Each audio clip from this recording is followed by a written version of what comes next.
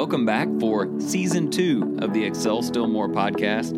I am your host, Chris Emerson, and I'm here to encourage you with tips and strategies to help you deepen your faith, build stronger relationships, and do the most with your life in Christ. Thank you for joining. Let's get started.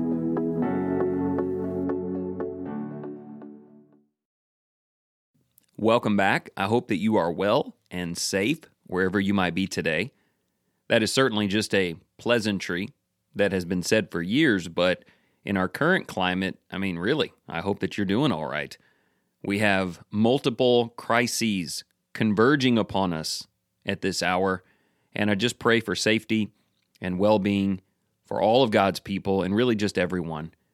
As you know, we've been battling this coronavirus business for 10 years now? A few months or something. But it has been dangerous. It has cost 100,000 American lives. There has been a lot of disagreement, a lot of division. And politically, it's just taken what was already a mess politically, what a divided nation we have, and has only made that even more apparent as you bring in the kind of rules that cost lives or alter livelihoods. It's really scary stuff. And if that wasn't enough, 2 weeks ago, on May 25th, police brutality reared its ugly head again. Of course, it's been around for a long time, needs to be dealt with. But George Floyd died. You know all about that. And we are 2 weeks into protests, some peaceful, protests, some not, and just all-out riots. It's getting really scary across America. There was already this great divide, a lack of communication, and just pure opposition. And now you add to that this horrific event and all of the things that have unfolded. Everybody's angry. Everybody is frustrated with how other people are behaving, no matter where you're standing or to whom you are looking. And I have to say, as we begin to zero in on where we're going today, someone has to be the voice of Jesus. Someone has to be the voice of peace, the voice of love and patience and true progress. Yesterday at the Lindale Church, I preached a lesson called Be Kind, and I almost made that the episode for today, 3 words, just be kind. But instead, I preached it yesterday. You can listen to it at the Lindale Church of Christ website, podcast, Facebook page, all that kind of stuff. We studied some passages that are very challenging. Jesus telling us how to handle situations like this in the face of people with which we completely disagree, in the situation where people are behaving very poorly. The way that God told us to behave, the words of Jesus are very difficult, incredibly challenging, and that's why most people don't follow them and things just get worse. But someone in your community, in your church, in your family, someone has to be like Jesus. So I hope you take the time to listen to that, to consider what it means to be kind. But for today's episode, I wanted to be a little more practical, zero in a little tighter, and not just tell you to be kind to even those who are evil, but specifically a mode of kindness, a specific approach and practice that will help. It will help our political divide to heal, locally first, hopefully larger than that over time. If there are race issues in your family or community, this is the key to helping that heal. And then all of the other stuff from Christians fighting over mask wearing at church. It doesn't matter, whatever it is. Married couples arguing over the most mundane of things. Where there is division, there is a way to heal it. Generically, love your neighbor and be kind. Specifically, it is time to listen, not lecture. That's our topic for today. And I think you probably know what I mean by that. Everybody wants their voice to be heard. They want to make their point, build their argument. They want other people to listen. They want everyone else to change. We're all drawn to the lecturing of our wisdom to a world that's foolish. But the problem is, everyone feels that way. So the person you're talking to is thinking, wait a minute, I'm the one that needs to be lecturing. You're the one that needs to change. And so casting lectures at one another, making points, demanding change, and expecting it to bring us together. And look, I'm talking about nationally, in your community, in your church, in your home, in your marriage. That won't work. Lectures are things that you give when you already have a collection of people who are pretty much on the same page with you and they just need more of an education. Like when people pay a bunch of money and go sign up for a college class. You lecture to them. They paid to be there. Really, honestly, preaching is kind of lecturing from Scripture. It's saying, hey guys, here's what we've got going on. Here's what the Bible says. Here's what we need to do. There's really no conversation in preaching. But again, typically, all of the people who are in the room came there on purpose. They wanted to be there. We pretty much already agree on everything. They're just looking to be challenged in unique ways to grow. Hey, lectures are great for that. But I don't think I've ever converted anyone from their way of thinking outside of the truth to the truth by having them sit there and listen to me preach to them for 37 minutes. I'm not casting all of that out. It is important to sit down with your kids, or sit down with a lost person, or sit down with someone who's breaking the law or rioting and say, look, you got to stop that. There's room for that, but it doesn't come first. Lecture without rapport will do nothing. If there is not an establishment of a relationship, genuine concern and connection upon which you build your argument, you don't really have an argument. Now you might say, yes, I do. I have a great argument. Let me rephrase. In the ears of the hearer, you will never have a valid argument where there is not mutual respect and the ability to listen and learn and understand and then build your comments on that. I am really working on this. There have been people in my life with whom I've had just major disagreements in the past, and I waited for an opportunity to kind of take them aside or for the door to open and for me to say, all right, you've never listened to me before. I want you to listen to me now. Like I know all the answers or something. There's a lot of pride in this. And they sensed that pride and they didn't listen. And I really wish I could go back and have those conversations again, because I think I may have been committing a grave mistake. It's called patronizing people. Are you familiar with that? I'm going to give you the definition of patronize, and when you turn on the news tonight, whether you're listening to a politician speak about their side, or you're listening to a news program that supports your side, listen for patronizing language. Here's what it means. Treat in a way that is apparently kind or helpful, but that betrays a feeling of superiority. So it says, I want to see us heal. I want to see everything pull back together. I want there to be peace in America. I want for black lives to matter and white lives to matter and police lives to matter and citizens all to matter. And then the next thing I do is lecture you from my lofty perch about everything you need to do to align with my beliefs. That's patronization. And while your argument may be correct, it's just not the time to make it. So we're going to talk about some great things that you can do, really positive things. I hope you don't feel too crushed or incriminated by the first 8 or 9 minutes here. Really, I was looking into a mirror with basically everything I just said. But I'm working towards getting better so that relationships can actually improve. I'm no longer interested in winning an argument. I want to see us both win. Get on the same page. Respect one another. And I believe that listening is a pivotal first and foremost step toward that progress. I have to tell you, today's idea and title came from George W. Bush. Credit to George for what we're talking about today.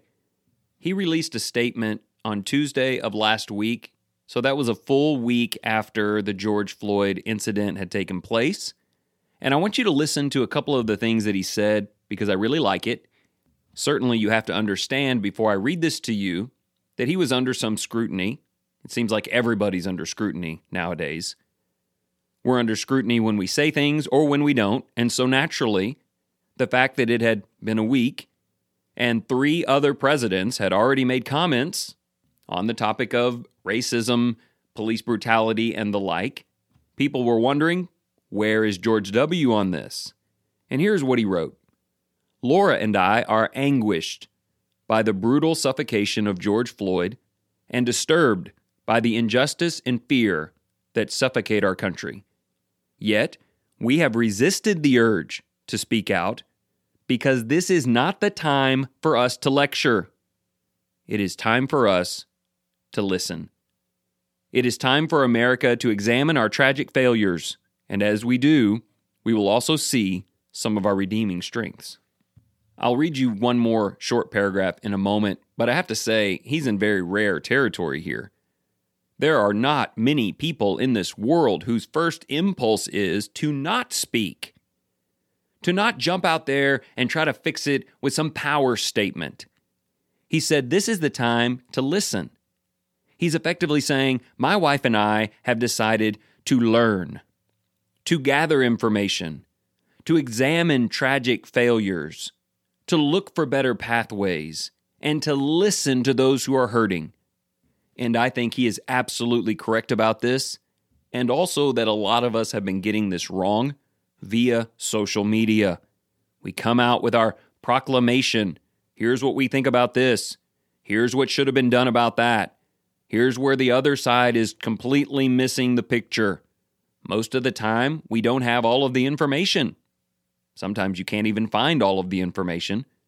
But it doesn't keep people from commenting on their side, offering their lecture anyway. And of course, more importantly than that, even if it's accurate, what's the point? One thing I want you to take home today is this. If the point isn't peace and unification, if we're not saying it to try to draw someone from the other side closer to us, closer to God, what's the point? Well, social media. We make our bold proclamations, and all of our friends applaud us with likes and loves and amens and the like, and it does nothing to help what's broken. I just think that having real conversations, getting to know people, learning, listening, and loving is the only way. You say, well, how's that supposed to work? One-on-one. One conversation at a time. One family member. One church member. One community member. One politician. One at a time. George W. Bush said this, the only way to see ourselves in a true light is to listen to the voices of so many who are hurting and grieving. Those who set out to silence those voices do not understand the meaning of America or how it becomes a better place. Now look, you may listen to that and say, wait a minute, these rioters who are killing people, injuring people, damaging things, there's no reasoning with them, you just need to arrest them. I agree, George W. Bush would agree with that. But again, if we are defending our rage by pointing out the small percent of criminals out there, instead of looking at the systematic issues that have brought us to this point, it's time to do more listening. Now you might say, look, I'm just trying to help. I'm offering a voice of reason. I'm trying to say things that can draw us together. I'm just here to tell you it's not working. Even the most beautifully worded, cleverly thought out, and seemingly sincerest of lectures are not bringing anyone together. I saw a report yesterday, Drew Brees said something about disrespecting the flag. He said it in the right light. He said it for the right reasons. The other side attacked him vehemently. So he comes out and he actually backs up on that because he was misunderstood. And then his own side of the aisle starts ridiculing him for that. The guy was just trying to say something to make things better. But that's not what works. And I'll tell you this, it's not always what works in your community, in your church, if you have issues where you worship, or even in your home. We want to give a little mini lecture that certainly will help, and we wonder why it gets twisted. Because people don't feel heard. There's no rapport. There's no conversation. There's just a monologue, and sometimes it's perceived as a monologue from someone standing over them, which is the definition of patronization. I have been careful, by the way, if you follow me on the Facebook, very few posts early on, a lot of reading. And to give you some tip today, let me give you a few things to think about as we close. How can you listen more? How can you help? Just post scripture. Post God's word. Post the love of the Lord. Post His will for everyone's salvation. Make sure if someone is labeling you a lecturer and deciding not to listen, that it's actually the word of God that they are rejecting, not some white guy from Lindale, age 41, who read a couple of articles and now he knows the answer to how to fix everything that's wrong in our world. Outside of God, outside of Christ and the Bible, I don't. But I'll tell you what I can do. I can start having more conversations with people who are different than me, trying to understand. If we do that on an individual level all the way across our area of influence, we will begin to see change in that area. So, ask more questions. One of the very first episodes released in the Excel Still More series is one I still think about a lot. It was based on a book by Simon Sinek, and it was called Always Speak Last. I think it was the third episode we ever did. He was speaking in terms of businesses, and he was speaking to bosses, people in authority, people who can even demand you to listen. They can lecture, and you have to sit there. And he said, don't do that. Come into the boardroom, start asking questions. What do you guys think? What have you learned?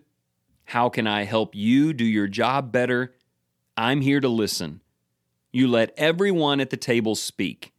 And then, in the end, you speak. But a couple of things have happened. One, they feel like their voice was heard. Rapport is built. Secondly, they believe that you are speaking from an educated position because you now understand them better, and they'd be right about that. And the chance that they will actually listen to what you have to say grows exponentially. That sounds good. Wouldn't that be great? When you made some post about how to fix what's going on in the politics of our country, wouldn't it be great if people who saw that, who disagreed with you, were still willing to listen? Because you had already listened to them. You had asked them questions. You had tried to understand. And so you worded your lecture. We all do a little lecturing now and then. You worded it very well, conscientious, considerate, because you were being considerate. And your goal was to actually bring them to you or you to them and not just to win. Let me say this in the last minute or so. Just a few things to think about here. Number one, try to be Bible-centric in the things that you say. If you're speaking and you don't know who your audience is, be Scripture-centric. It's the best argument you could ever make. Secondly, if you do know your audience, listen to them. Ask them questions. Learn about their situation. Find out why they are so angry. What do they think can help? What can you do to help? You will probably be very surprised by what you hear, and it will help you immensely. By the way, this works in marriages, family, everywhere. And then the last thing here is prepare for this to be hard. Again, check out the sermon from yesterday about how Jesus expects us to be kind even if someone slaps you in the face. If you are listening today and you're thinking, yeah, I'm going to do that. As long as the other person is civil and kind, I'll do it. It won't last very long. You have to decide to take this approach no matter how the other person is behaving. And by the way, this approach will begin to change their behavior for the better. So listen, stand up for what's right, preach the word, but just remember that the best thing you can do early on to create a good outcome is listen, not lecture.